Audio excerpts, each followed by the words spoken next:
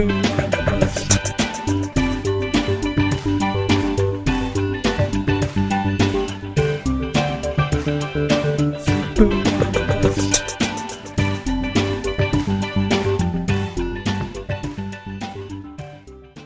everyone, and welcome to episode number 128 of The Sleeper and the Bust. Joining me today is Eno Saris. Eno, tell everyone, say hello. Tell everyone, say hello. Yeah, I didn't really say that properly. I don't know. Anyway, and the guy who flubs his words and has been pointed out on Twitter, including pirates and other things and things like that, is Nicholas Minix. That's me. Other things and things like that. I'm just glad you're around so they stop talking about how I massacre everybody's name. I take pride in such things. I have to say, I'm glad someone pointed that out. I updated my grammar outlook, I guess. Something I was always taught about possessives, plural possessives, and I guess I was incorrect on that. But hey, I'm glad to have learned that. So thank you to the listener who pointed that out. You teach us, and we teach you. And so a ton of stuff to get to, especially with the way the Blue Jays have done. I'm really curious to see how they'll do in the World Cup. But before we get to that, I'm really excited, and we have a number of topics we'd like to discuss for a lot of our listeners, very loyal listeners, and appreciative of their interest. And I want to begin with just a few of those, and start with Marcell Ozuna, we've been asked, is he the real deal? And perhaps how long will his hot performance last? And I think he's an interesting player because I recall distinctly quite often in doing mock drafts and things in the preseason, he was kind of considered in the same neighborhood or about the same type of player drafted as Oswaldo Arcia. But I always kind of thought Ozuna had a little more upside. But excuse me, probably just as great a rate possibility to have a failure rate just as bad as Arcia is. I think he's an interesting player. I think there's a lot of talent there. I think there's more than with Arcia, perhaps. But otherwise, I don't really have a strong feel in that. So I'm especially curious to see what Eno thinks. It's a good comp because they both have a lot of power, and they're in bad power parks. They both have bad plate discipline. Although, to be fair, Ozuna's walk rates have been a little bit better than Arcia's. So there's still a chance that someday Ozuna walks at a league average rate. As for the strikeout rate, it's kind of up and down, but it improved as he went up in the minor leagues. So I actually had hope that he would hold around 20%, even despite his bad swing strike rate. Now his swing strike rate's gotten worse, and his strikeout rate's gotten worse. So I don't know that I think he'll ever have a better batting average than he has now. I'm not sure that he's going to be much worse, though, because the power is translating, and it's arriving pretty fast. He's a decently fast player, and then he hits infield fly balls less often than the league average. So those are the ways that you can make your BABIP better. And at 320, his BABIP is not that crazy. I don't see a lot of collapse coming in it. And, sometimes, more of his power will come against lefties, and more of his power will come on the road. That's just what you get with the young Marlin, I think. But I do think the power, especially going forward, is going to only embiggen. And that's one of my favorite words, embiggen. Yeah, but he's just gonna get better, And I think I could see a season in the next couple of seasons. I could see him hitting 25 homers and stealing 8 to 10 bases and hitting like 275. So I think there's some good seasons coming. This season, I think it's going to be a little bit more like 260, 25 or something like that. Still like, the average, at some point we did an average outfielder in fantasy. And what we found was the average outfielder was something like 275, 18, and 8. And so basically what we're saying is he can be average, and average is not replacement level. So I think he's a useful player, and for the record, I was the most positive about him in the last ranking groups that we did. I had him 44th. He ended up 52nd overall. I would take him over. I have him over Zobrist as an outfielder, or Zobrist, sorry. I have him over Bourne, who's just stopped stealing. I have him over Markakis, who I'm not sure that he's going to hit 20 homers, so he's more of a batting average only guy. I'm sure he's not. Yeah. So, I even have him over Rajai Davis, who is also a righty, but he has more track record when it comes to bad platoon splits. So, in any case, that's the kind of group he's in, and I think he belongs there. Yeah, I think that's pretty fair. I think, and when when this listener asked, when you talk about, is he the real deal? And I think that there was some allusion to, maybe what does this guy have in terms of long term value for me too. And that, if that is the case, I mean, obviously, then you're talking about where Jake Marisnick fits in the picture, and I always didn't really think of him as a player with quite the ceiling, and I don't think maybe that's kind of the convention also. But I mean, I think long term that just seems to me that Marisnick is a bit more of a fourth outfielder. I don't, but I mean, I think it's going to be an interesting way that situation develops in Miami. But I mean, I think as long as Ozuna doesn't fall flat on his face for 2 or 3 months at a time, I think that he will hold the advantage there. Yeah, I think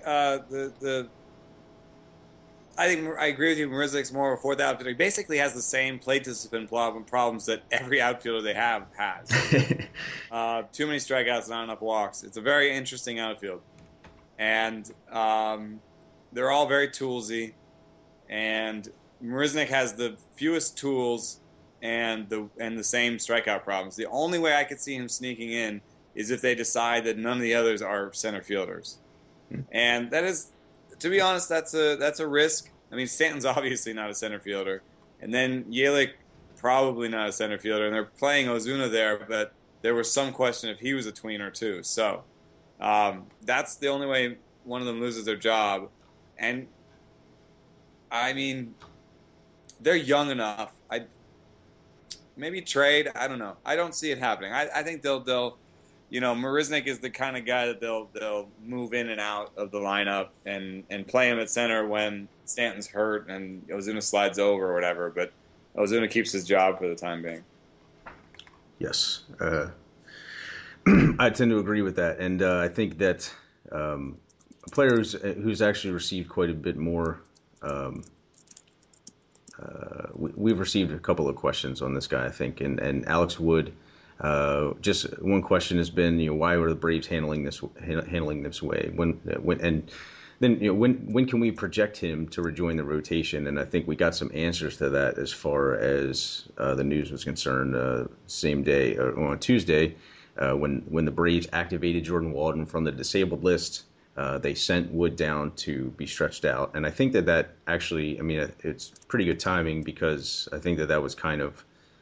I think that kind of would have been the way that our projection would have looked had we talked about him on Tuesday, for instance, is just, hey, this is something that's going to be coming in the not too distant future.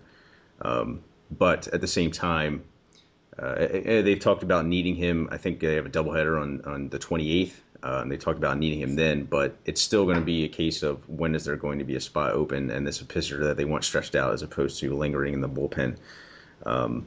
And it's a smart move considering that they have decent bullpen depth and rotation spots are really. That's the kind of thing you want. Wood is a starter in the long term. Obviously, the stuff is played well, and it's mostly disappointing because Wood displayed such promise. The promise that a lot of fantasy owners who were taking him late in drafts. Really kind of hope that he continued to deliver on, and then he gets booted from the rotation, and it certainly wasn't related to his performance. Gavin Floyd that basically is the guy who's in the way. So there's no guarantee that he'll continue to perform okay, but he's in the National League, so there's not a whole lot of reason, and he's facing a lot of NL East teams. There's not a whole lot of reason to think that he's going to be terrible enough for them to remove him from the rotation. So I think it all boils down to when there's a health issue, and I'm not real bullish on his value for the rest of this season. But it's not. I mean, in a very deep league, I'd be glad to own this guy. I know. I don't want to say that I'm shocked or surprised about how many leagues he remains owned in. I mean, it was quite a few when I checked ownership percentages. I think around 60% in CBS leagues, and there tend to be deeper, more competitive leagues. Not to knock any leagues elsewhere. That's just kind of the makeup of folks who play there, and that's totally understandable. But even in shallower leagues, that's his ownership percentages were pretty high relative to players that I think can help now. So I think that's something that was just kind of what struck me.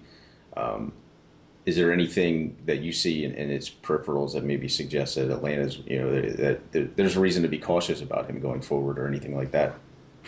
I think it's a straight innings limit situation. Alex Wood didn't manage to get 140 innings last year. So, my sort of rule of thumb is 120%.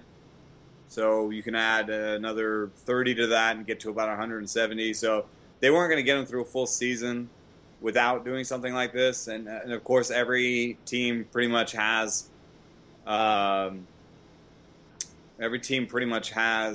what they what their different way of approaching this. Some people put them down on the minors for a little bit. Some people do a phantom DL stint. Some people put them in the bullpen. So there's different ways of dealing with it. I don't think this was a terrible one. He got some time in. He pitched a couple innings. He was useful to the team. He stayed up in the bigs and pitched against big league batters, so that was good. But I think at this point, they can pitch him the rest of the way probably, and still maybe have him available for the postseason. This is a postseason team. So I think he'll probably add another something like 80 to 90 innings this season, and then be in the postseason rotation. I actually think it's Aaron Harang that might be closer to out. I just think that Floyd is younger. He's added the change a little bit. He's always had great control. His best seem a little bit closer. I mean, I guess Harang did well with the Padres and Dodgers, but I don't see the Braves as having that sort of home park boost. Harang's career WHIP is 135. His career ERA is 4.24. Floyd's close to some of those numbers, but most of those were in the AL versus Harang's. Most of those are in the NL. So I think that Floyd's a little bit better of a pitcher. He's got two breakers. He's working on that change. So I do think that one of those guys may actually lose their rotation slot.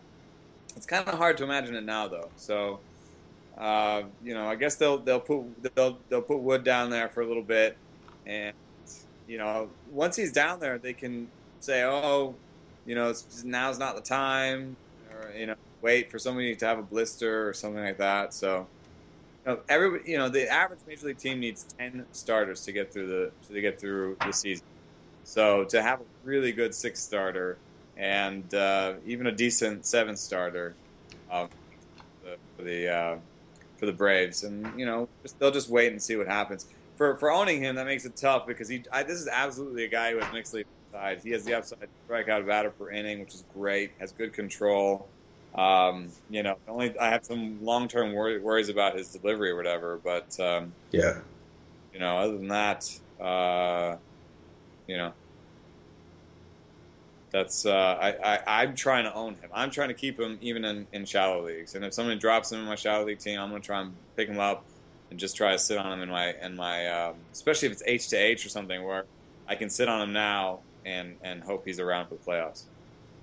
Okay, and I think it's an interesting point. I didn't even think about Aaron Harang, which probably maybe says a little bit about what I think about Aaron Harang and long term. I mean, I think it's the kind of player that the Braves can come out of. I mean, they picked him up for pretty much nothing, and the Braves are in a position where they can say, Harang, thanks for what you've done for us, but now we don't need you, kind of thing. And mean, that's a pretty good position to be in. And yeah, so I mean, I love Wood's talent. I think that, I mean, very strong chance that he is a mean fantasy contributor after the All Star break for a good portion of it. So I think, yeah, and let's not forget that the Braves have already burned a couple of bullets in the rotation before the season even began. So um, they're approaching their quota.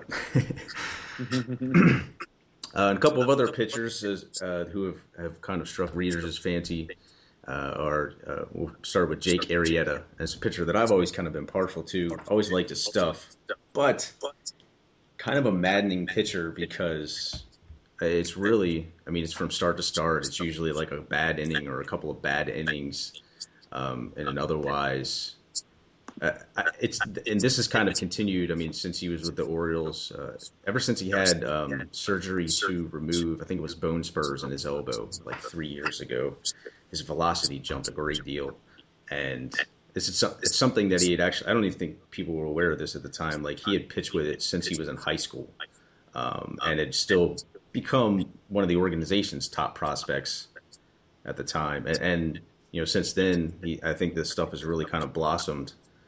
But his command of it is not always consistent, and I think that's. I don't know how easily a pitcher can iron that kind of thing out if it's been a problem for this long. But I mean, I like the stuff. I think that he has the potential to strike out more hitters if he gets those things a bit under control. But I mean, he's a 15-team mixed league commodity, like kind of at the end of it, potentially, as long as you can match him up well. But I don't really know how I mean, to me, he's a little less predictable than a pitcher who just has a clear, obvious, an obvious home road split. So I don't know how you value a pitcher like that. Yeah, his control is bad. I think it's just bad command. He has all the stuff, and in fact, a lot of it's improving. One of the things that I said about him coming into the season was he had 5 pitches, but none of them were good. And now his changeup has a 19% whiff rate. His slider has a 15% whiff rate. His curve has a 13% whiff rate. Basically, all of his breaking stuff looks average. Breaking and off speed, they all look average or a little bit above. So that's definitely a kitchen sink situation there. His sinker gets more than 50% ground balls. His four seam gets below average whiffs. 6% is below average, and so I think there's probably a little bit something going on. His four seam is fast, is straight. The average movement on a four seamer horizontally, I just ran it, was 6. We talked about it last week for Gossman. It's yes. 6. Arrieta's is 4, so he's got below average horizontal movement. And the ball rate on it is 43%, and the average ball rate is below 40%. So basically, he has bad command of a bad fastball, and then he has 3 other pitches. I do think he's a commodity in deeper leagues because of the league he's in, and I think that what makes him so hard to own is bad command, and then Wrigley is very hard to use correctly in terms of park factors. Wrigley is very different when the wind is blowing out and very different when it's warm. So day games at Wrigley, when the wind is blowing out, it can sometimes play like Coors. And then, when the fog is in and the wind is blowing in and it's cold, it can play like San Diego. So, if you're willing to kind of get into the minutia and really figure it out, or you're in a deep league where you're just going to swallow some of those bad starts, I think he's a decent guy. But I will tell you, I have him just because I saw the velocity, and the only other corollary to my sort of pitch type thing is go get velocity. So I picked him up because he was throwing 95, and I put him on some of my deeper teams, and I can't sell him. I cannot sell him for anything. And just so that people know that you're not going to pick this guy up and sell him. There's too much of a track record. People see too much to worry about in him, and the best thing you can do is put him on your bench and try to decide when the good matchups are. I think that's good advice, and you've gotten me off Jake Arrieta, and I appreciate your advice. Thank you. And by the way, if you try to trade him to me, I will give you a middle finger. Well, shoot, I should get my mouth shut. Yep, too late now. And that is an easy segue into Danny Duffy because I do actually I like Duffy more, um, and also reader interested in what his kind of rest of season outlook is. And to be honest, when he first joined the Royals' rotation this year, the Royals rotation this year. Um, I wasn't that interested for a couple of reasons. I just thought I thought that he wasn't quite ready to demonstrate that he was completely recovered from Tommy John surgery.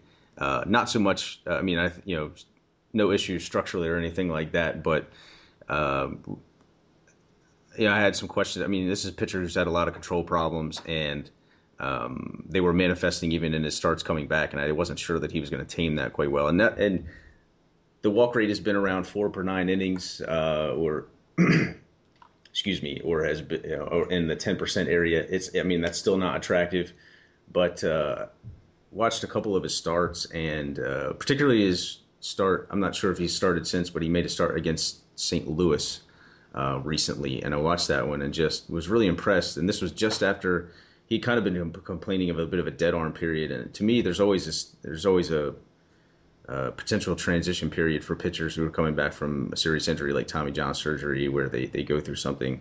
And for him, it's just a case that, he obviously started the year a bit late as well. And a lot of pitchers go through this at certain times in the first half of the year or late in the year, depending on, a number of factors. Anyway, he's kind of gone through this period, and he'd had a couple of rough starts.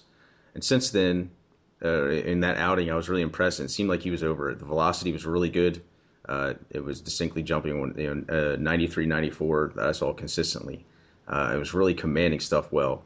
And I was impressed. I was like, wow, this looks like a pitcher I'd like to own for the rest of the season, as opposed to a guy like a few weeks ago. I just really had doubts about whether this guy was going to be consistent enough to be a pitcher I would think, okay, I'm going to buy him next year because I still think the talent is there. But what are your thoughts on what Duffy has done to this point? It's very strange, actually. It's very strange when you sort of drill down. There is something to like, and it's not what you normally like with a guy coming off of Tommy John, which is that he's harnessed the ball at least, and he has the best the ball rate on the fastball that he's had in his career. So, between the four seamer and the sinker, he's actually got a decent. He's got a decent couple of pitches that he can command to maybe get ahead and use the change, slider, and curve. The problem is the whiffs have disappeared, and I don't know what's going on here. I mean, the changeup is actually closest to where it used to be, and it's getting 10% whiffs now, and it used to get 12, 13, 14. The slider is getting 8% whiffs. So basically, all the missing whiffs, and you do see it. His swing strike rate overall is down. Those are all missing out of his slider, and I don't know what to say. I mean, I know that sometimes pitchers are told not to use the slider when they come back from Tommy John, so maybe there's a little bit. Jared Parker told me that specifically, that he was told not to use sliders after Tommy John for a while, and Salazar said something similar too. So maybe the fact that he didn't use it for a while means that it's not as sharp as it used to be. But, when does the sharpness come back? And when do you have a guy, obviously, I don't think, I'm going to say obviously, but maybe he could have put up those minor league strikeout rates just with velocity, I guess. Maybe he could have just thrown a 95-mile fastball and thrown it by every minor leaguer. But, then he got up to the major leagues and he had a strikeout per inning for 3 years. So, and he had swing strike rates that were above average. So what happened? I guess Tommy John happened, but his swing strike rate's gone, and I don't know how worried about that to be, given that he did make some gains with his command. So it's a very strange way to come back. Usually people come back and the bite is there, and they can get the strikeouts. They have a little bit of trouble with the command. So, actually, in that league where I'm trying to sell Arrieta, I've got Duffy, and I'm trying to sell him too. And you're not going to sell out of these guys.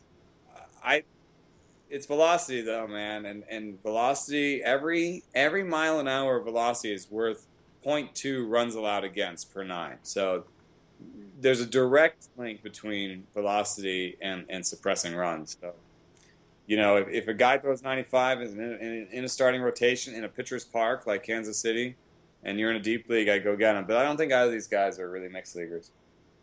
Yeah, I think Duffy has the potential to be a mixed league. I'm not, and I don't really know what to make of it, except that I guess, and I don't know how to explain it, or I don't know how to explain it, except that my feeling is on Duffy is that I think the strikeout rate is going to slowly manifest itself. I want to say that he struck out a few Cardinals. I don't remember the number, but I was looking at the breaks on the slider. I mean, it actually looks like it's better cumulatively than it's been, or at least it's about the same. It just looks inconsistent.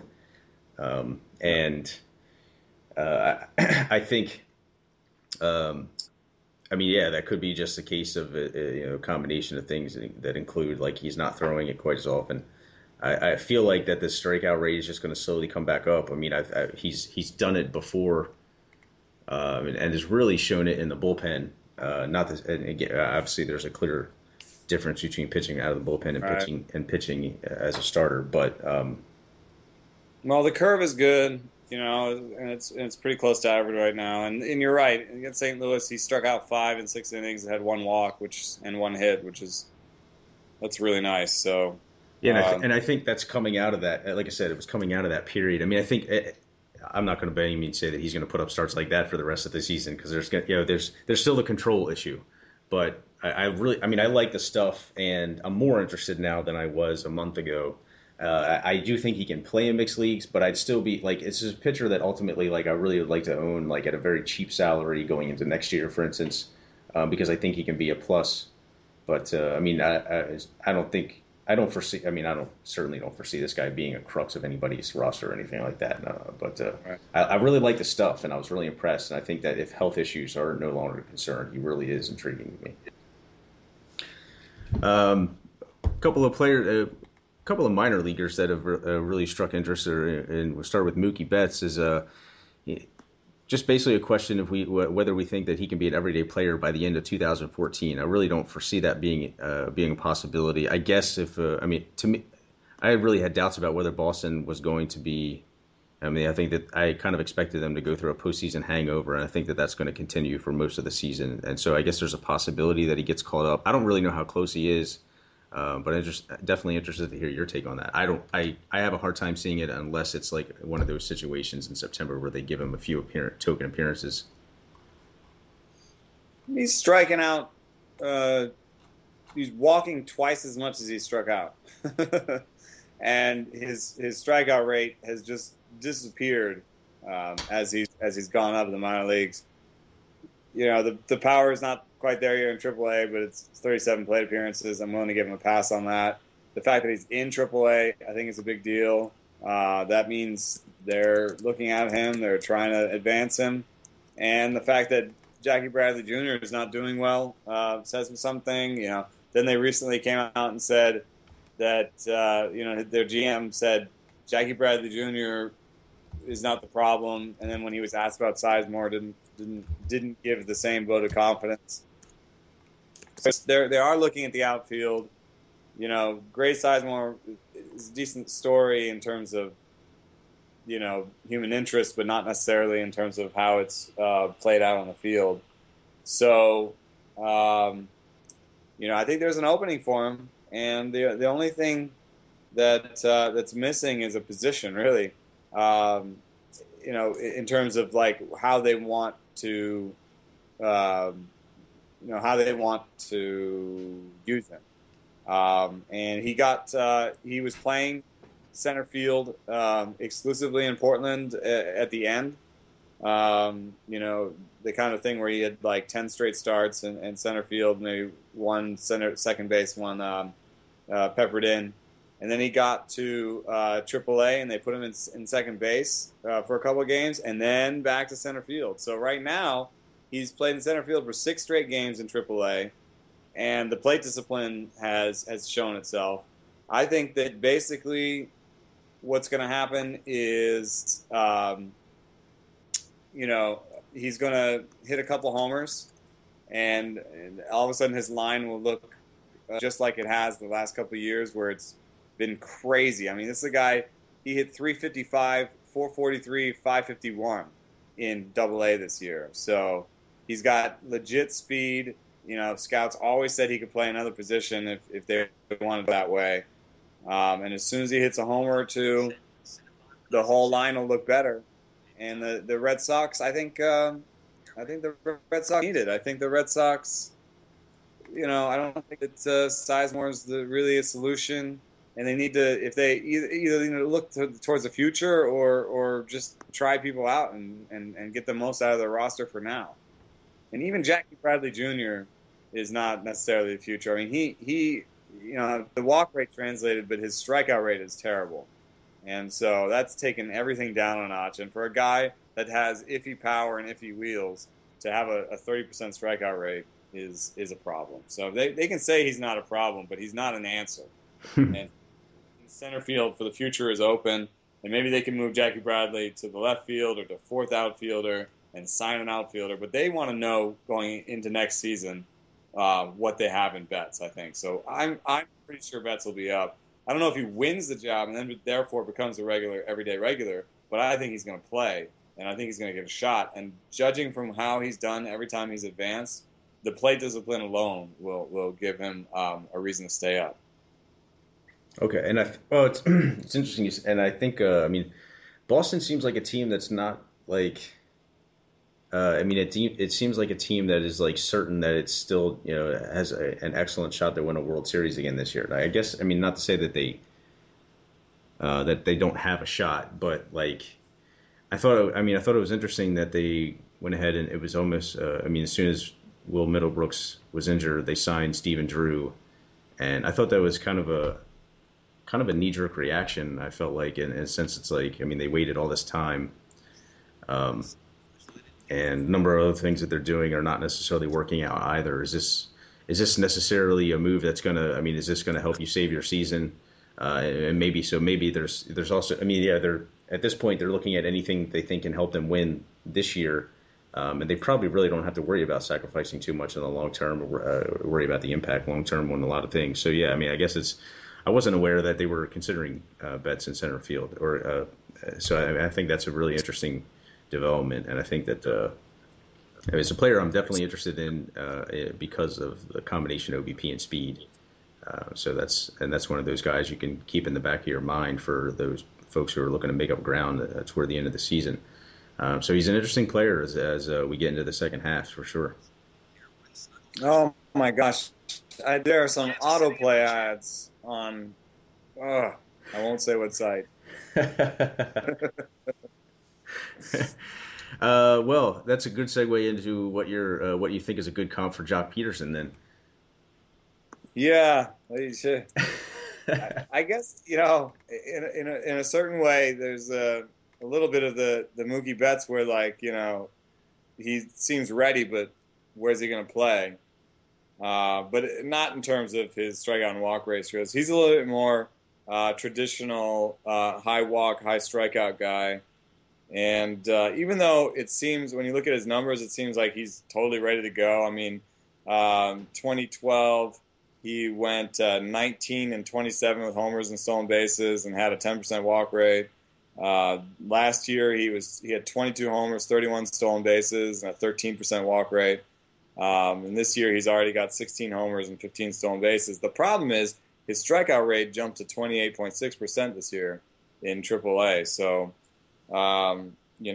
he could strike out a little bit much, and it's not quite Springer-like, but he does have, power and stolen bases and a little bit of a strikeout issue. So I just, you look at Kemp and Kemp is like, the best fourth outfielder in baseball. And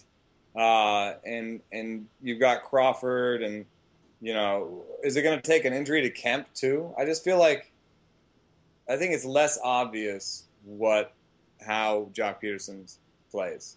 You know what I mean? Like Yeah. it's less obvious how he gets his shot. Yeah, I think that I mean the strikeout rate definitely is that's obviously the first thing that jumped out at me as well. I mean, there's just I think the Dodgers there's no incentive for them to bring him up. I think is really the bottom line is Yeah. that I mean they have and at the same time they've showed no willingness to explore legit ways to trade one of the guys that they have that really makes that situation crowded. And I mean that's always a topic for another time. It's how do you maneuver around the Dodgers' outfield if you own some of those guys. I think that to me it's a player who clearly just really doesn't is not going to have an opportunity until next season.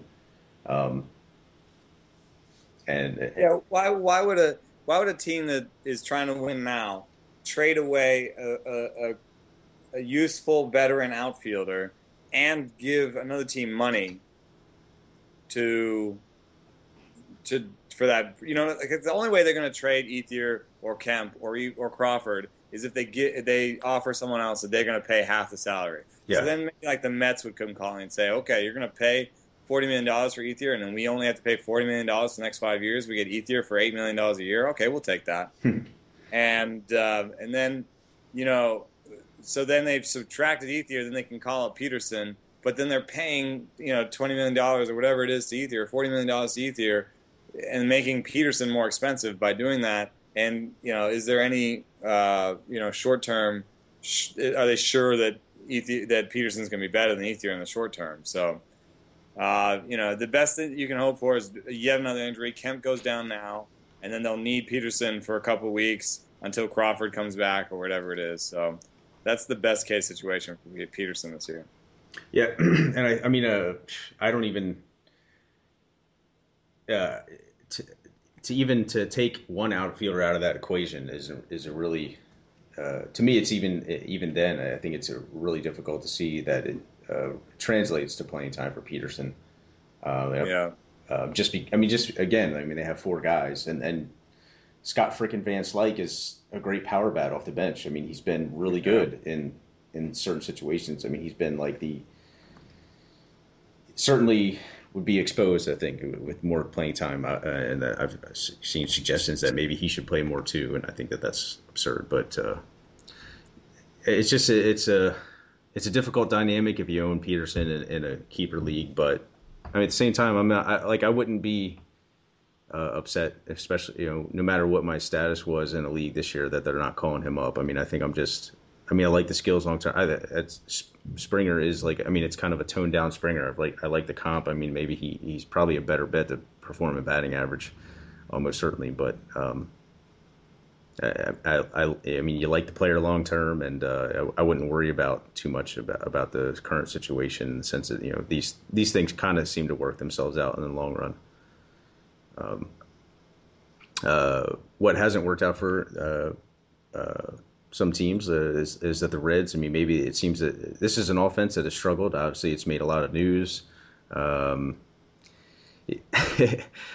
think there's a clear argument to be made that they maybe have kind of overestimated their talent. And in particular, one of our readers wants to know maybe why Jay Bruce has been so bad. And I think that's an interesting question. I think a little bit has to do with health here and there. Still don't have. I mean, I think that in the long run, he still ends up with pretty good numbers. I think he was overvalued coming into the season, but I've seen a number of other people who thought so as well. I'm interested to hear your take on that too. I guess we knew that these strikeouts were coming. I mean, we knew. Mm-hmm. We know that just from aging curves, that guys who have strikeouts, we know how strikeouts age. We know he's 27, so they're going to start to come back in. He came in with 24, 25% strikeout rate, and then he improved it for a little bit, and now they're kind of going the other way again. So I think the writing was on the wall: 3-year decline, 4-year decline in strikeout rate before this year, and so, but to go from 27 to 30% is pretty significant, pretty quickly. His swinging strike rate is less than it was last year, and it was kind of strange that it happened so quickly. But going forward, I think there could be a little bit of regression there, even though he's past the sort of quote unquote stabilization point for strikeout rate. I think that he could still improve there a little bit. Like I said, his swinging strike rate is better than it was last year when he had 26% strikeout rate.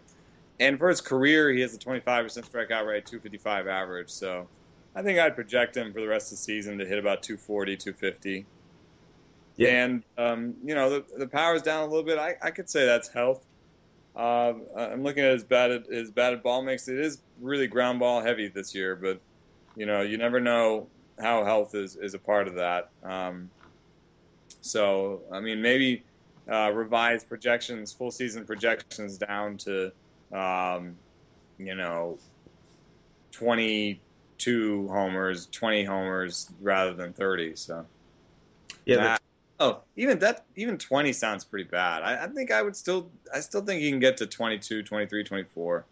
Yeah, I was thinking so. I mean, I think it's interesting. I mean, it was a minor knee surgery. What was it? And he just returned from a couple of weeks ago. I think it's, so I won't say that he can get to 25, but I think he's going to approach it. Yeah, I mean, this same thing. The strikeout rate concerned me a little bit, like you said. I mean, the swinging strike rate. I think that there's definitely some of this. I think that went into this where it was just that health contributed to it, because I mean the numbers were bad before he ended up needing the surgery. I want to say that this was a kind of a nagging thing that they finally decided to go ahead and take care of, and it's.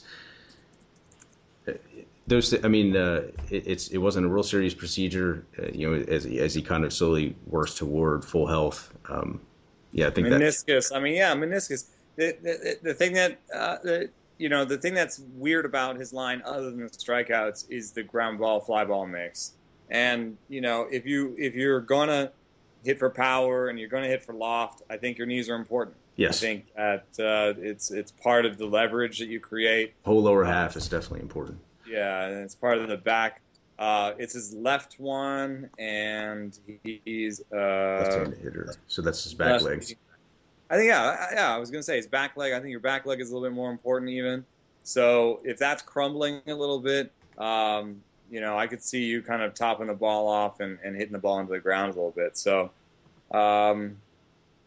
hopefully he's healthy. Meniscus isn't, when you're young, isn't that big of a deal. I know my dad's meniscus are killing him now, but if he was 27 years old again and he'd just gotten his meniscus repaired, I think he might be all right. So, I'm reasonably upbeat about him. Given the caveat, his average is never going to be good.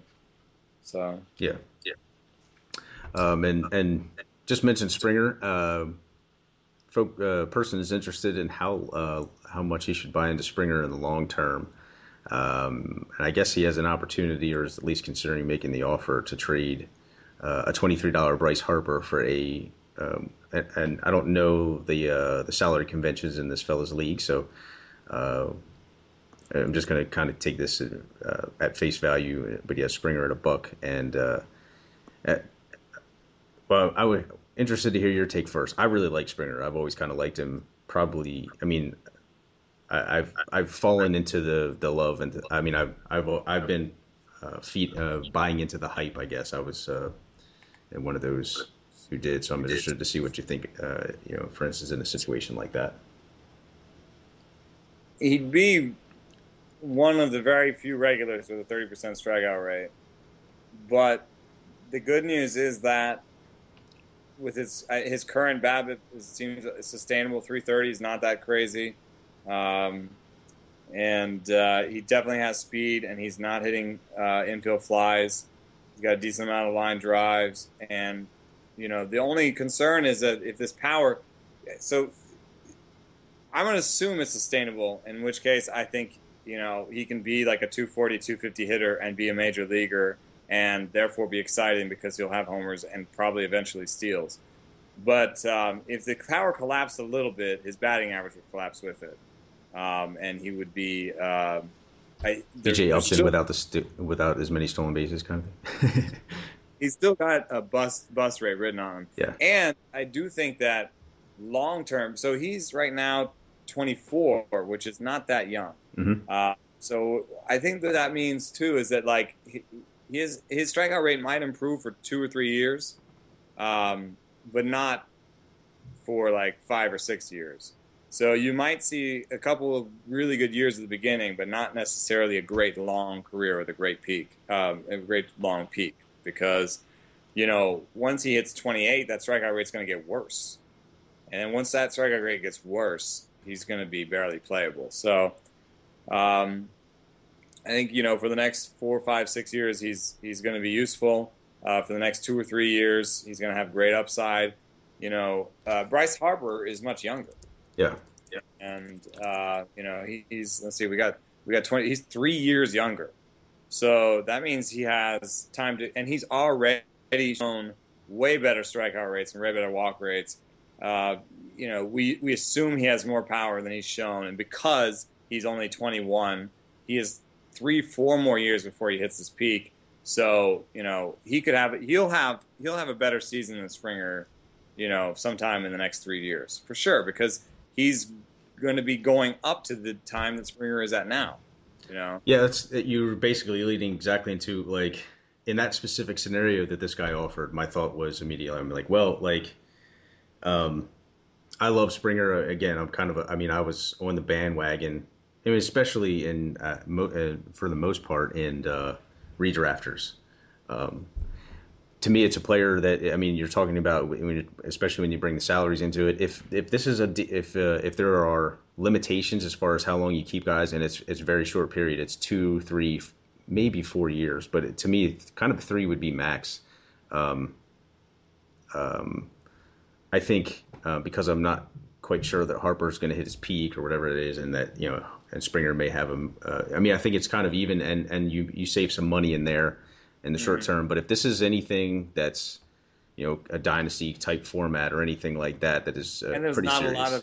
There's not a lot of salary in from the inflation. Yeah, and that is sometimes inflation. It's better to buy the star at 20, and have that guy at 20. But if if he's 28 next year and he's 33 the next year, then by the time he gets to his peak, he's going to be $30 more than Springer or whatever. Right. And Springer can be counted on to peak in the next 2-3 years. So it's an interesting question.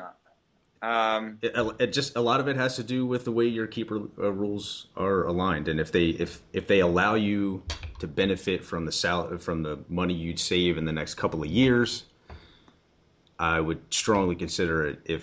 If this is more of a long-term situation, or it's, and you're not as worried about cost control, I would. Which is also a reason to think not only about the keeper settings, but about where your team's places in the standings. Mm-hmm. This sounds to me like something. It would be a slam dunk to me if there was a decent amount of inflation and I was anything from 4th or 5th place or worse. I would take that deal.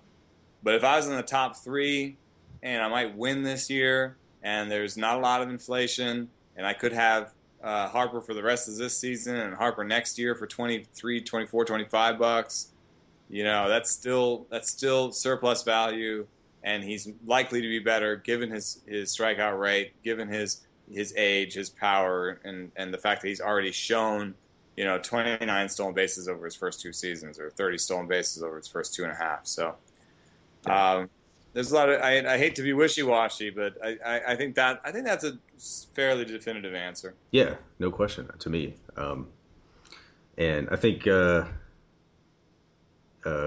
kind of easy to come up with a definitive answer here, at least as far as my take is concerned, is Mark, fellow who wanted to discuss a little bit Margot Estrada, specifically the home run rate. Is that going to come down? The news had just come out within the past day or two that, or past couple of days, that is after his most recent dumper of an outing, that his rotation spot, the security of it is a little bit in question. And just to me, just as far as Estrada goes, a lot of folks, I think, that kind of looked at last year's second half as a pretty big breakthrough. And I think that, to me, given his age and things like that, I mean, he's always displayed the high fly ball rate and the home run rate that has come along with it. That's just the type of pitcher that he is. He's like a better Dave Bush. I think that's always kind of how I thought of him. He's already, I mean, to me, he's already kind of at peak skills, and I want to know part of him because I felt like people were totally overvaluing a string that I pinned a lot more on luck, really than anything else last season. And I don't know how his, say there was an advancement of a certain pitch or anything like that. I think that he is what he is. He's a guy who's going to rack up strikeouts. He's still kind of a borderline mixed league option, but he can give you that kind of run when he's hot and he's missing bats.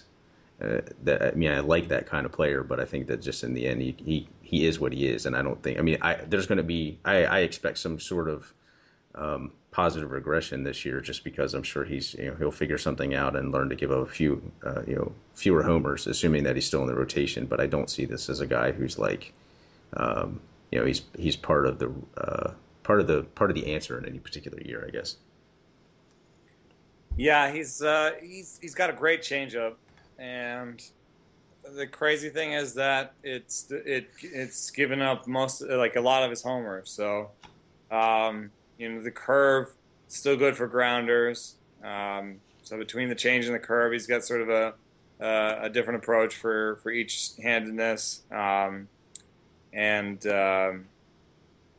barely throws the curve against lefties because it's a pretty bad pitch against lefties. So he's kind of a guy that's like kind of a two-pitch guy against each side, or he's a little bit more effective against righties when he can use all three pitches. But the changeup, even though it gets 20% whiffs, it just gives up homers. So I guess he must be hanging some changeups, and then the fastball was always bad. And I knew going into it that the reason that he was one of the bad fastball group, and there was kind of when you get to the sleeper level, you kind of just you're just picking guys either have a bad fastball or have bad breakers. I mean, they have to have bad something, or else they wouldn't be a sleeper. So I tried to do a little bit of both and tried to mix them up. That's why I bought a lot of shares of Garrett Richards and Nate Eovaldi, while also trying to buy shares of Marco Estrada and Corey Kluber and guys like that. And sometimes they, like Corey Kluber ditched the four-seamer, went to the two-seamer, and that helped him out. Colin McHugh has a similar story where he ditched the two-seamer, went to the four-seamer, that helped him out. So sometimes there's things you can do to pick the right fastball for your mix. And then on the other side, if you have gas like a Richards or Eovaldi, sometimes you just need to maybe either give up on the changeup and stop throwing it, or find a curveball that goes along with your slider, and you can use the curveball against lefties. So there's always things that you can do when you have velocity, and I think sometimes it's harder on the other side. So Estrada's road to hoe was harder because he's got an 89-mile-an-hour fastball, and he pitches in Milwaukee. So I don't think that he'll give up over 2 homers per 9 the rest of the season. His career rate of homers is 1.5 per 9. So he's always going to be a guy who gives up homers. He's kind of, not in terms of what he throws, he's kind of Lilly-esque in that he'll have a good whip, good strikeout rate, and a bad ERA. Yeah. And one more situation I definitely want to touch on is the Carlos Gonzalez thing. They had the exploratory surgery, and he had removed what I saw was labeled a fatty mass with tentacles, which sounds sci-fi. I mean, I don't.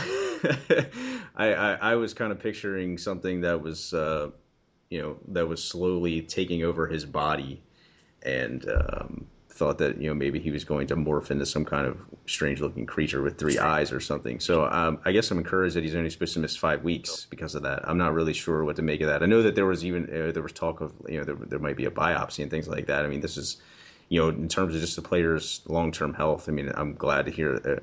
I guess so far there doesn't seem to be a concern about that. But I mean, I don't know how soon they're going to get the results of tests like that. So, but this absence obviously has a domino effect, especially because we also didn't really talk yet about Michael Kadire and non-displaced fracture of the glenoid socket. I think that the Rockies are trying to lead the league in science fiction injuries. Um, the glenoid The socket glenoid. in the left shoulder, and just, I mean, there's a lot of playing time available in the Colorado Rockies outfield now, and we want to talk a bit about how does this affect the outlook for Cargo himself as well. Yeah, I mean, I'm not a doctor. It's a tough one for Did me. you stay at a Like it's, Holiday Inn Express? I did. No, it sounds better than a ligament, and 5 weeks sounds better than 2 or 3 months. So I guess buy Carlos Gonzalez if the price is right. With the non-displaced fracture, I do know that things are easier than if they're displaced. If it's displaced, you have to do surgery and put it back together again, and then fix it. With this one, they can just leave them in there, and there's none of that, none of the problems that come associated with surgery. So in that way, Kadir and Carlos Gonzalez should be back in 2, 3, 4 weeks. I don't know what the prognosis is. I think Kadir is Kadir 6 to 8 weeks, I believe. So and Gonzalez is 5 to 6 weeks. That's still a month and a half with what we're doing right now, which is Charlie Blackmon every day. And I don't think that Charlie Blackmon is the star he was at the beginning. I don't think he's as bad as he's been recently. I think he's one of these guys that's 280, 15-15, 15-20.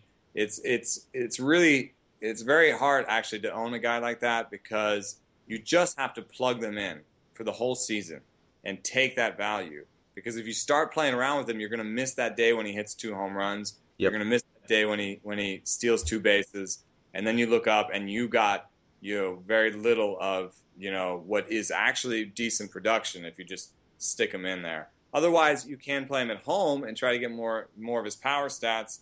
I think that's a decent one. I mean, we know that batting average of balls in play is way higher in Coors than anywhere else. So, you might get a better batting average, you might get a few more steal attempts and more homers out of it. So that's, as a home field Coors guy, platoon guy, that's fine. But you can also just stick him in. Otherwise, there's Corey Dickerson, who I like the skills coming up. I like the power he has way more than he has way more power than Blackmon. The swing and miss seems to be okay. He looks like he'll have about a league average strikeout rate. That's great. The only thing to worry about is he had some platoon splits in the minors. They may sit him against lefties. they've done that a lot. Pretty much exclusive. I mean, that's what they've done so far. They seem to be aware of that, and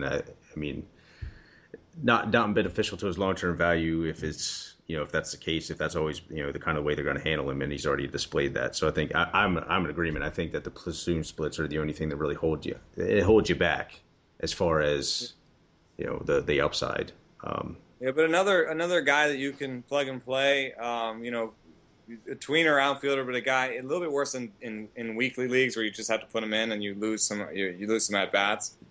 But a really great and head-to-head and places where you have a deep enough bench where you can just keep him and slot him in when he's facing a righty. There's a chance that over the next couple of weeks he might. There's a chance that he might play every day just because they have a platoon in center field too, and that makes things hard. And I'm calling Drew Stubbs a platoon player because that's what his splits say. But I'm looking now, and it looks like they're actually playing every day.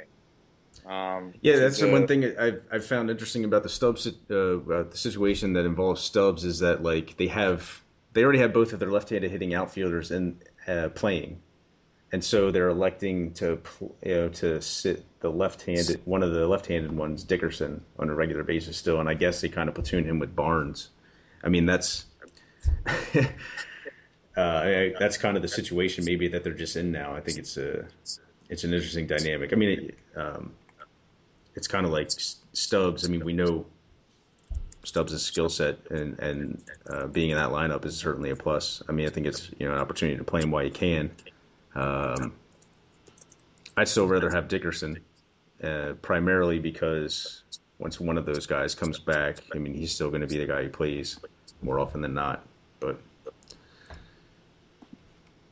yeah, I don't know why it's working out though. I mean, you know, he's a righty that's been terrible against righties for his career, and what I see this year is he's just killing it against lefties and just being fairly good enough against righties. I mean, against righties, his strikeout rate is 30% this year. His walk rate is 2.5%. His weighted runs created plus, his offense is 30% worse than league average against righties. But he's hitting 267, you know, based on the best BABIP of his career against righties. So I see him as still a platoon player whose BABIP is covering up the fact that he's a platoon player against the wrong side, and he's mashing the crap out of lefties. But you have Barnes in that outfield too.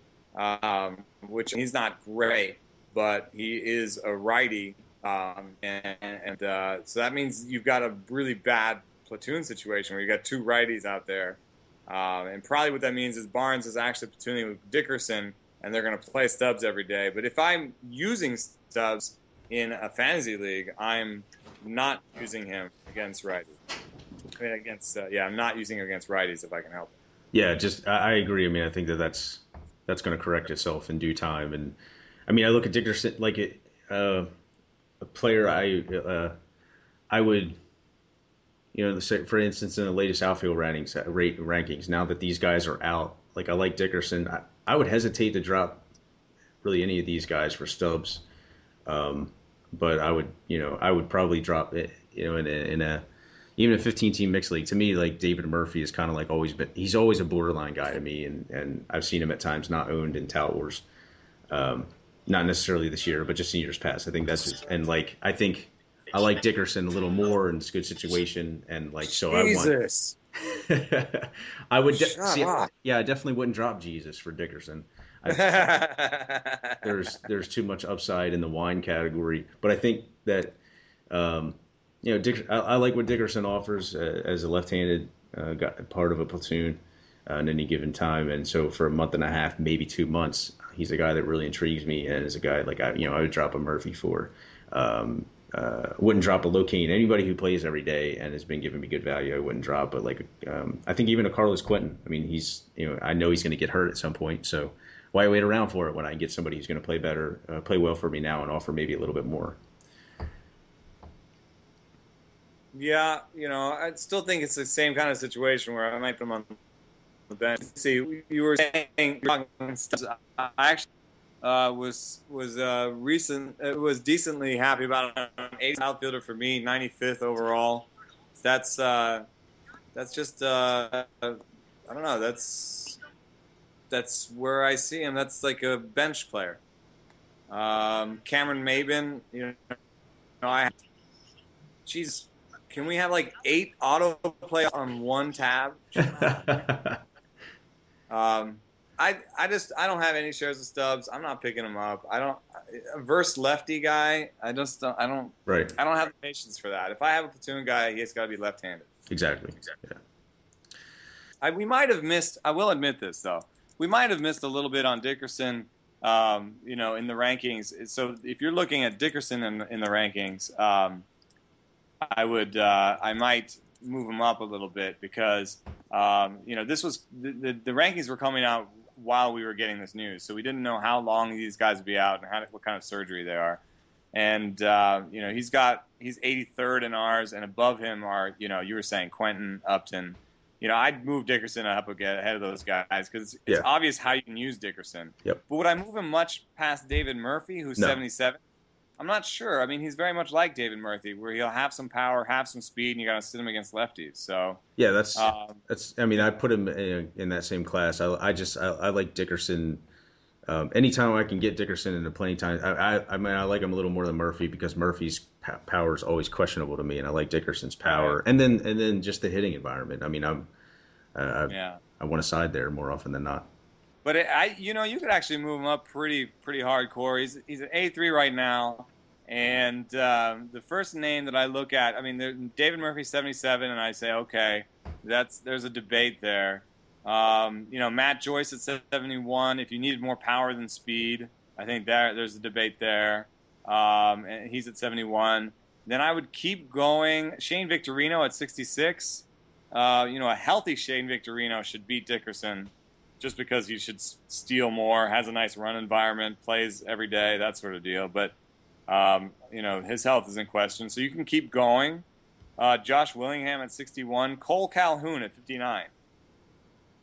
There I start to be like, okay, Cole Calhoun, Dexter Fowler, Gregory Polanco, Ben Revere, Marcelo Ozuna. Okay, so that's where I start to say I might want these other guys. So I might, if I did the rankings today, I might move Dickerson all the way from 80 up to about 60, and have him right around Cole Calhoun. That's a little higher than I would, but it's also worth pointing out too that that was those came. I like Calhoun distinctively more than Dickerson simply because I know he's going to play for the rest of the season, and I do like him a little more than those players that are. You do have to think about the rest of the season, especially like pitchers and stuff, and I mean, and especially in a head-to-head where you have to think about the playoffs. Right, those came out, I want to say, on Monday, correct? And the news on Polanco's call-up didn't come out until the next day, so I would imagine he'd jump up a bit too as well. I mean, like there's clearly some things that have changed, and that's always that's what's so hard about ranking. Exactly. So always something to keep in mind that developments always change the outlook on those things, and it's just stuff that we couldn't you can't anticipate.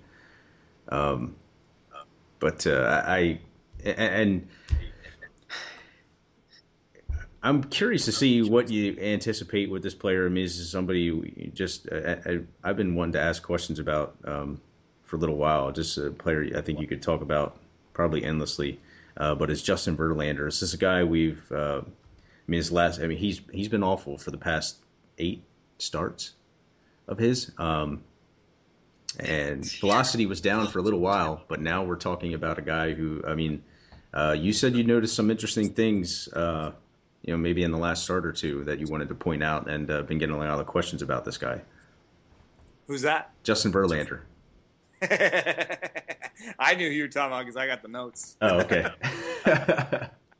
Well, he's inspiring a lot of conversation just because, one of the things that we've shown is that strikeouts minus walks, or strikeout percentage minus walk percentage is the best in-season predictor, better than Sierra and FIP and all those. And so, you look at strikeouts minus walks, and Verlander is 90th of 97 by strikeouts minus walks. That's just terrible, and it's even more terrible because it's Justin freaking Verlander. So, there's a lot of stuff going on. The command is not there. Worst walk rate of his career. What's really weird is that his swing strike rate is not the worst of his career. It's not even the 3rd or 4th worst. It actually is fairly deep. And so, he's still got some stuff. And then, everyone's been reporting about how his velocity is down, down a ton. He's been averaging 93, 94, 95. The last 3 years, and now it's 92. But what you can look at, you can see in the game logs that he's back up. He's averaged 95 for 3 straight games now. And if you go back 5 games, he's averaged over 94 for 5 games. So he's definitely pushing that velocity back up. And what's just depressing about that is that there haven't really been great games in those last 3. He pushed it up, and in the last 3 games, he has 17 strikeouts against 9 walks, and he's given up 15 runs in 3 games. So, I wish that the results matched up with his velocity, but I will say, I did try and shop him to sell him low before when I saw that velocity, and I couldn't get it done. I was even looking to sell low and buy low for guys like Homer Bailey and stuff like that, or try to get a couple good young pitchers for him or something like that. But I couldn't get anywhere with him. Nobody was buying him. Everyone's sort of, what have you done for me lately? And now with this news that he's got 3 straight games over 95, I'm not selling him low anymore. So I'm just going to wait and see a couple more starts, see if he keeps the velocity and the results follow. Yeah, I like the recommendation because I really have, I really have had a hard time figuring out. To me, I'm still a little wary, but the velocity increase is really encouraging. And I mean, I hadn't really noticed this as far as I mean, I've just seen a number of analysts, even on TV, writing, and they pointed out the fact that like um, comparison to Felix Hernandez is one I saw in the sense that they pitched maybe the same number of innings in the past several years, but that Verlander has thrown roughly 1,000 more pitches. And that, I mean, when you factor in the postseason and things like, multiple postseason runs and things like that, that this is a guy who has just really been maxed out and he's really, he's pitched a lot and deep into, he's had a little bit shorter off seasons and things like that. And it's just, is this the effect? I think that the type of workout routine and things like that, I want to say, I mean, it's really hard to say about a lot, any pitchers really. That I mean, in the end, they break down or they're affected physically and things like that. He is 31. Yeah, and he's 31. So I mean, it concerns me a little. Like as long as the velocity is creeping back up, I mean, I think you have to be encouraged. I think he could be one of those guys. I mean, he's always had really good mechanics as far as I know. I mean, even things I've read, whether it's scouting wise or just watching him. I mean, he doesn't. There's nothing to me in the eye test and incredibly amateur eye test that says, man, this is a guy I have to be concerned about long term. I mean, there's just like he is a pitcher that's has always had kind of elite upside. Yeah. So. I mean, he not to say that he's like gonna defy physics, but he has the ability to defy a little bit aging curve and stuff like that. I think so. It's as long as there. I mean, there's nothing to think that there's something health wrong. He's not getting ahead of guys. I mean, there's clearly some kind of issue with a little bit of a health asterisk in that he had surgery in the off season. Ah, that's right. You know what? I completely forgot that. Okay, well then he's screwed. But it's. I mean, it's not. It wasn't arm surgery. It was the oblique thing. Yeah. So it was hard to kind of parse at the time. I think it did hurt his draft stock. I remember that it hurt his draft stock. But I fall back on the fact that like at this point, if someone's going to offer you, if you're not going to get good value on them, don't sell low. Right. And one of the things that I'm seeing is I was talking about a swing strike rate. His swing strike rate is between Marco Estrada, Zach Wheeler are just above him, and just below him are James Shields and Phil Hughes. So it's not impossible for him to succeed with a 9% swing strike rate. That's still above average. It's still really good for us. I mean, it's well above average for a starter. And if you gave him his command that he's had for the last 3-4 years, where it's been 2.5 walks per 9, and he had that swing strike rate, he'd be great. I mean, he pitches in a home park that suppresses homers. He's got a good offense behind him. And, he would look like maybe Hiroki Kuroda the last couple of years, not this year. But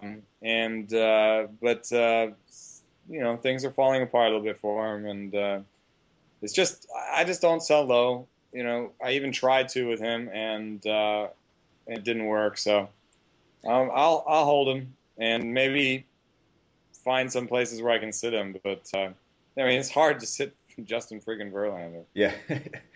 As far as the starting pitcher rankings go, is there anybody there? I mean, you're about right on the average. Is that? I mean, same feeling, I would guess. I mean, there's a couple of guys. I guess like Cliff Lee, Sonny Gray, Jared Weaver, Doug Fister, Gio Gonzalez. These are all guys that are right below him. I mean, I think there are a couple of. I like Fister the rest of the season, and I might want him more than Verlander. But I mean, like, I mean, it seems like a good range when you get into the Scott Kazmirs and C.J. Wilson's guys. I mean, you have questions about whether they're going to keep this up. I mean, I'd be just as happy to take a shot on Verlander turning it around, given that there's a couple of positive signs. So, but is there, and I don't see that there's anybody above him that I would take him over. But so I think it's a good spot. He's right around 25, and if he finishes there, I mean, there's still reason to believe that he can do that. I think. Yeah, I had him right below Jeff Samardzija, which is, had to swallow hard to do that ranking. He's right above Cliff Lee, who's got injury concerns. Sonny Gray, I had him above Verlander, but the consensus had him below, and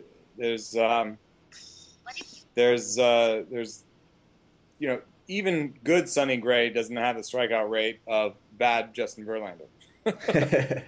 So as much as you like Sonny Gray, and I understand it's only part of the fantasy game. There's other things going on. He's got more upside than anyone in the low 20s. I mean, yeah. Verlander, Weaver. I mean, Weaver throws 87. We're all worried about Verlander at 95. Mm-hmm. Weaver throws 87. So Doug Fister, injury concern. Gio Gonzalez, injury concern. Ian Kennedy, nobody until this year.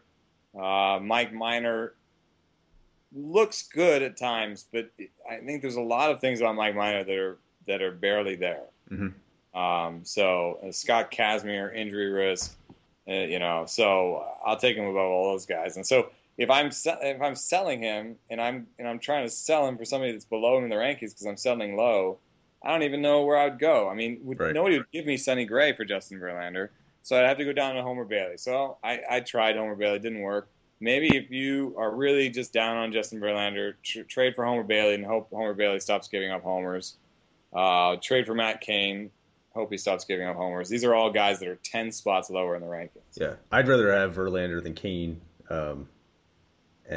I mean, I think Cain it's kind of a similar situation, except that the signs, I'm a little more encouraged by Verlander's signs, and that's considering that Cain pitches in a great park and the National League and things like that. I think it's interesting to note how much more you liked Garrett Cole than most of the rest of these guys. And I think that's a guy that I consider putting in close to that tier. Like I'd be willing to take a gamble on Cole's talent, and he's still kind of, he's still burgeoning. It's a guy we've already talked Cole about. Cole was the one name that I looked down at, especially since in the past he's done things where he started throwing his breakers more in the second half, and the strikeout rate went up with him.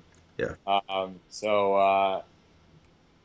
There's a chance that he could. I'm sorry, there was a total dive. That's a total dive.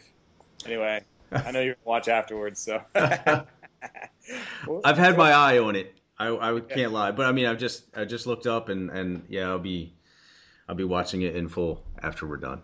Yeah. So who's next? Who's after Verlander? We should talk about the Seattle situation. Yeah, that's exactly where I was headed. I figured, at the very least, we want to get to this one. It's just, I think it's extremely interesting. A number of things have developed here in Seattle just in the past few days. They start with Seattle's need to put. Actually, I can't even think about all the things. Let me see here. Seattle's need to put Justin Smoke on the disabled list. He has a strained quadriceps. They activated Logan Morrison at the same time, strained hamstring. They also had to put Michael Saunders on the disabled list. He's been dealing with a shoulder thing for, I want to say, a couple of weeks, although I know it's only been an issue, and he's missed time in the past week maybe. So, but this is kind of thing that's gone on and off. And then the thing that grabbed my attention is that they're calling up Jesus Montero, and it's a totally understandable thing. But I still love the guy's talent. I don't give a crap how much he weighs. And as long as he has catcher eligibility, this is a guy to me people should be interested in 12-team mixed leagues with two catchers. I don't know I mean, the numbers are pretty solid at the AAA level, and I don't, and you have to factor in the fact that he's older and it's a Pacific Coast league. But I mean, he might just, I mean, he's the type of player, maybe he just doesn't also kind of apply himself or care quite as much. And I mean, as long as you don't have like a morality issue with players on your fantasy team, I mean, it's a guy that interests me. And there's a lot of other stuff to talk about as far as Seattle's concerned too. But Fans, the owners are agnostic. yeah, I think that's a good way to be. They'll take anybody. They'll take anybody that can help their team. There's a pretty interesting scenario going on with the Mariners where there's first base is up in the air with Smoke out.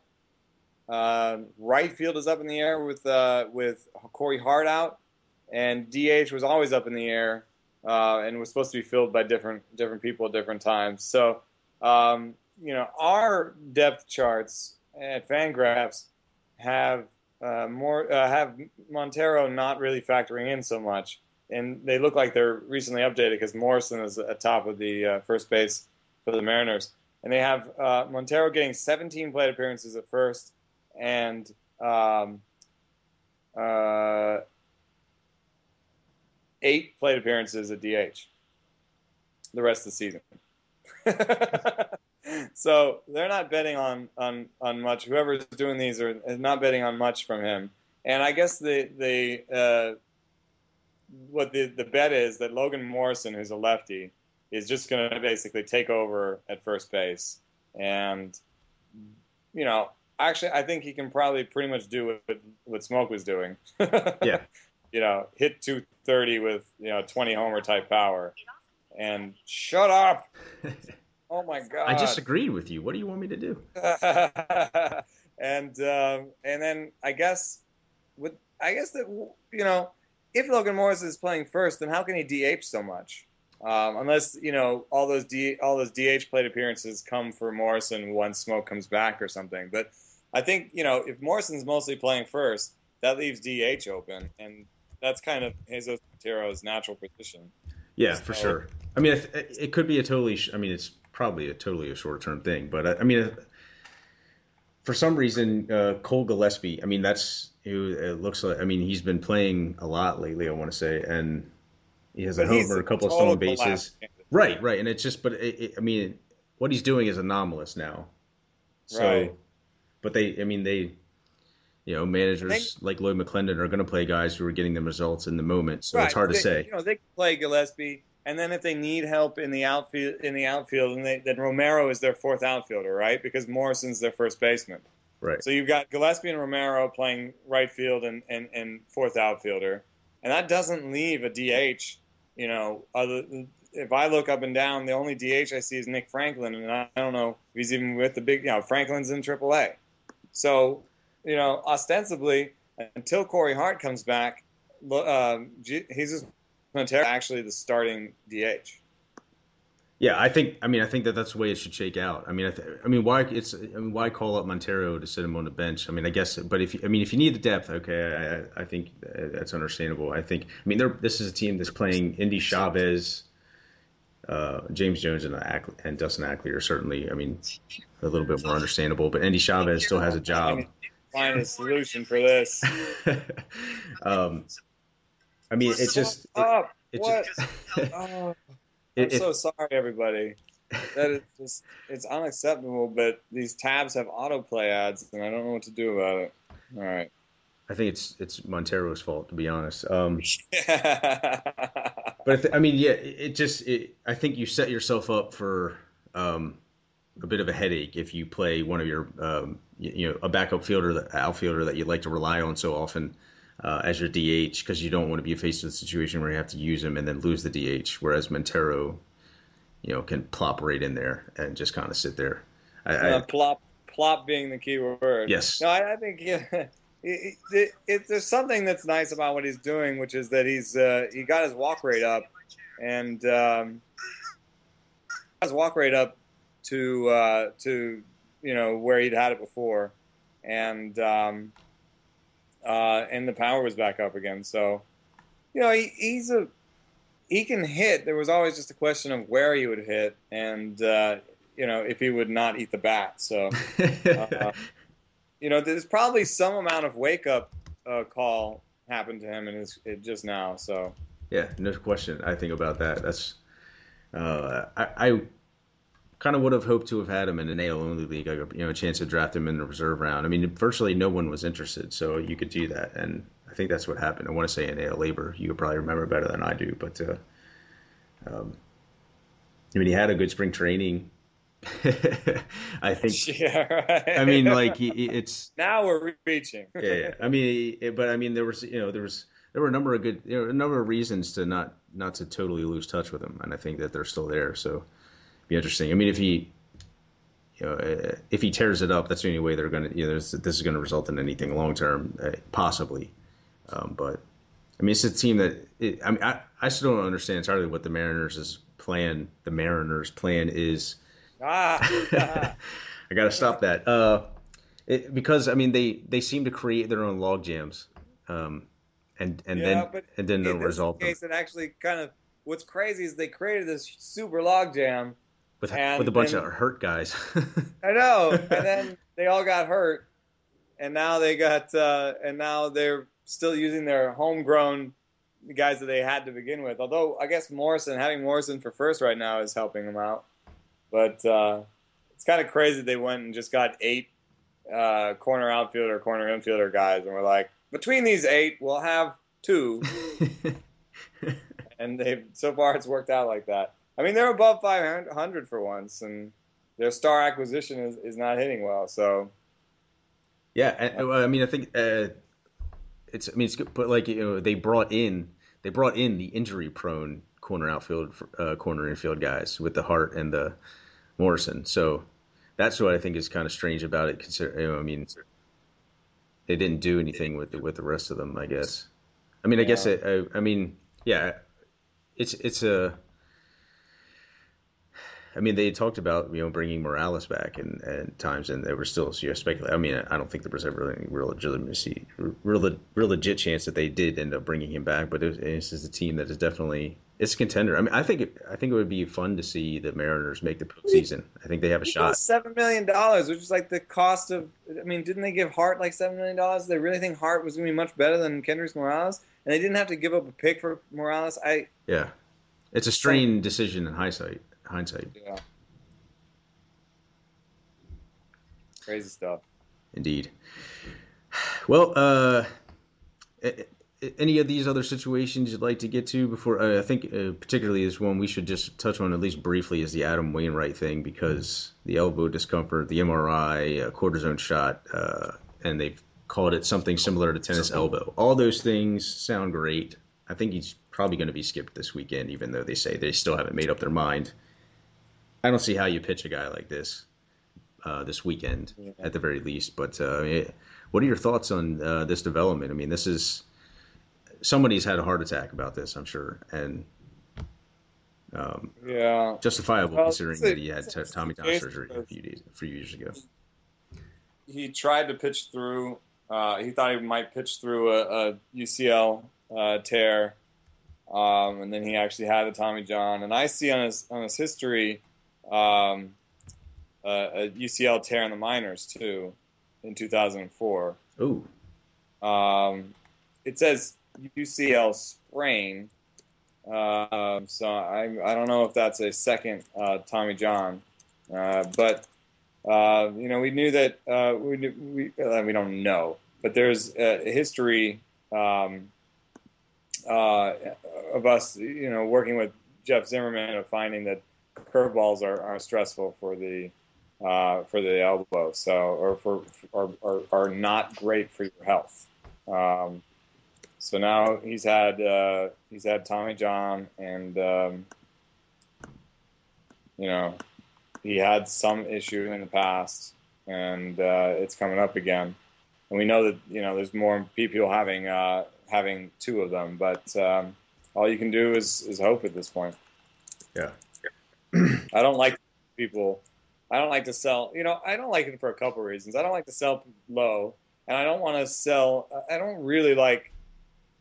I'd hate to sell him and then it's Tommy John and then have the other guy claim that I knew somehow. I mean, especially in my position, You know, Oh, right.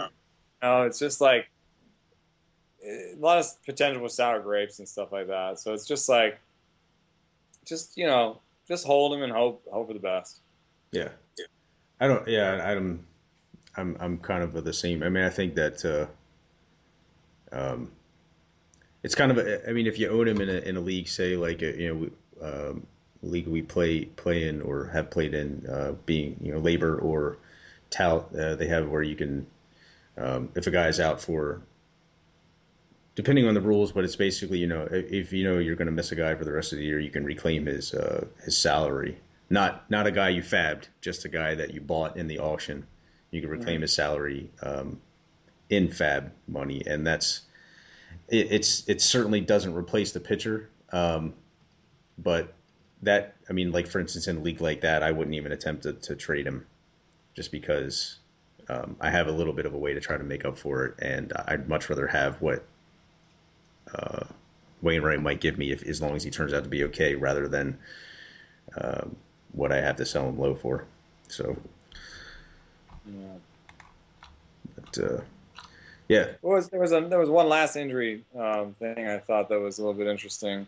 yeah. Oh, There are a couple that certainly. Um, Liriano and Ramos. It's hard to lump those two guys together. So different, but both of them were super injury prone, and so coming into this season, there was, I didn't project Liriano for anything more than 150 innings, and you could actually probably get close to 150 innings even with this oblique strain. But basically, I think last year was great. He's had a couple great years like that, but his natural command isn't that great. And so his command went south, and then his body went south, and that's pretty much just par for the course. And Wilson Ramos, same thing. I mean, how do you project him um, to be healthy for a season when his full career high in at bats is 435? So that's actually a pretty uh, good total, but it's not like it's like that. He's yet to give us that total. He hasn't given us that Yadier Molina total type where, I mean, he hasn't even come close to that, and it's starting to be where like the soft tissue injuries to me are always more concerning. I mean, because some of the things that have happened to Ramos, you could chalk up to being freak things, and some players seem still to be more prone to those than others. But like it's also not the first soft tissue injury he's had, and strained hamstring doesn't sound serious, but I think he's had issues with those before. It's just that's one thing I don't understand. There seems to be certain players in certain sports that like they don't take care of soft tissue well enough. It doesn't seem like yeah, it's that difficult to me to do. I work out or yoga or keep them limber somehow. But yeah, there's also, you never know what's like sort of genetic or Yeah, that's true. ingrained. But you have them in a tier in your catcher tiers with Norris, Castro, Jaso. I think I'd feel pretty comfortable dropping him right now for. I think Jaso would be my pick, just because he's the guy who's the lefty batting against righties. Norris has nicer looking stats, but he's the righty batting against lefties. So I think I'd pick up Jaso. I think I'd even drop Ramos for Castro if I had to, if I needed, if I had other DL situations. Castro is at least healthy and has had some seasons that look like Wilson Ramos' best season. So I don't necessarily think that's coming this season. He's striking out too much, but I think I'd move on. Yeah, yeah, I'm kind of the same way. I mean, yeah, I would just, I'm kind of the same way. I would just move on, just because. I mean, I like the upside, but I'd much rather be, it'd be a player I would look to buy next season as opposed to continue to cling to hope this one if there are alternatives on my wire. Yeah, and speaking of moving on, we've gone for an hour and a half. So Yes, I kind of feel like it was. I thought we were approaching that moment. It's been a fantastic show. Appreciate if everyone you for say so joining us. yourself. Yes, if I do say so myself, I think I've done two plural possessives incorrectly, and then corrected them. So I'm And making I I'm had making at least a progress. couple of yas and ums in there. Yeah. At least a couple. I'm right there with you. Thank you, everyone. Again, we continue to look for ways to improve things, and we appreciate everyone listening, and keep the requests and tweets coming. We appreciate all the feedback as well. Yeah, thanks for listening. All right, take care. Until next time, this has been episode number 128 of The Sleeper and the Bust.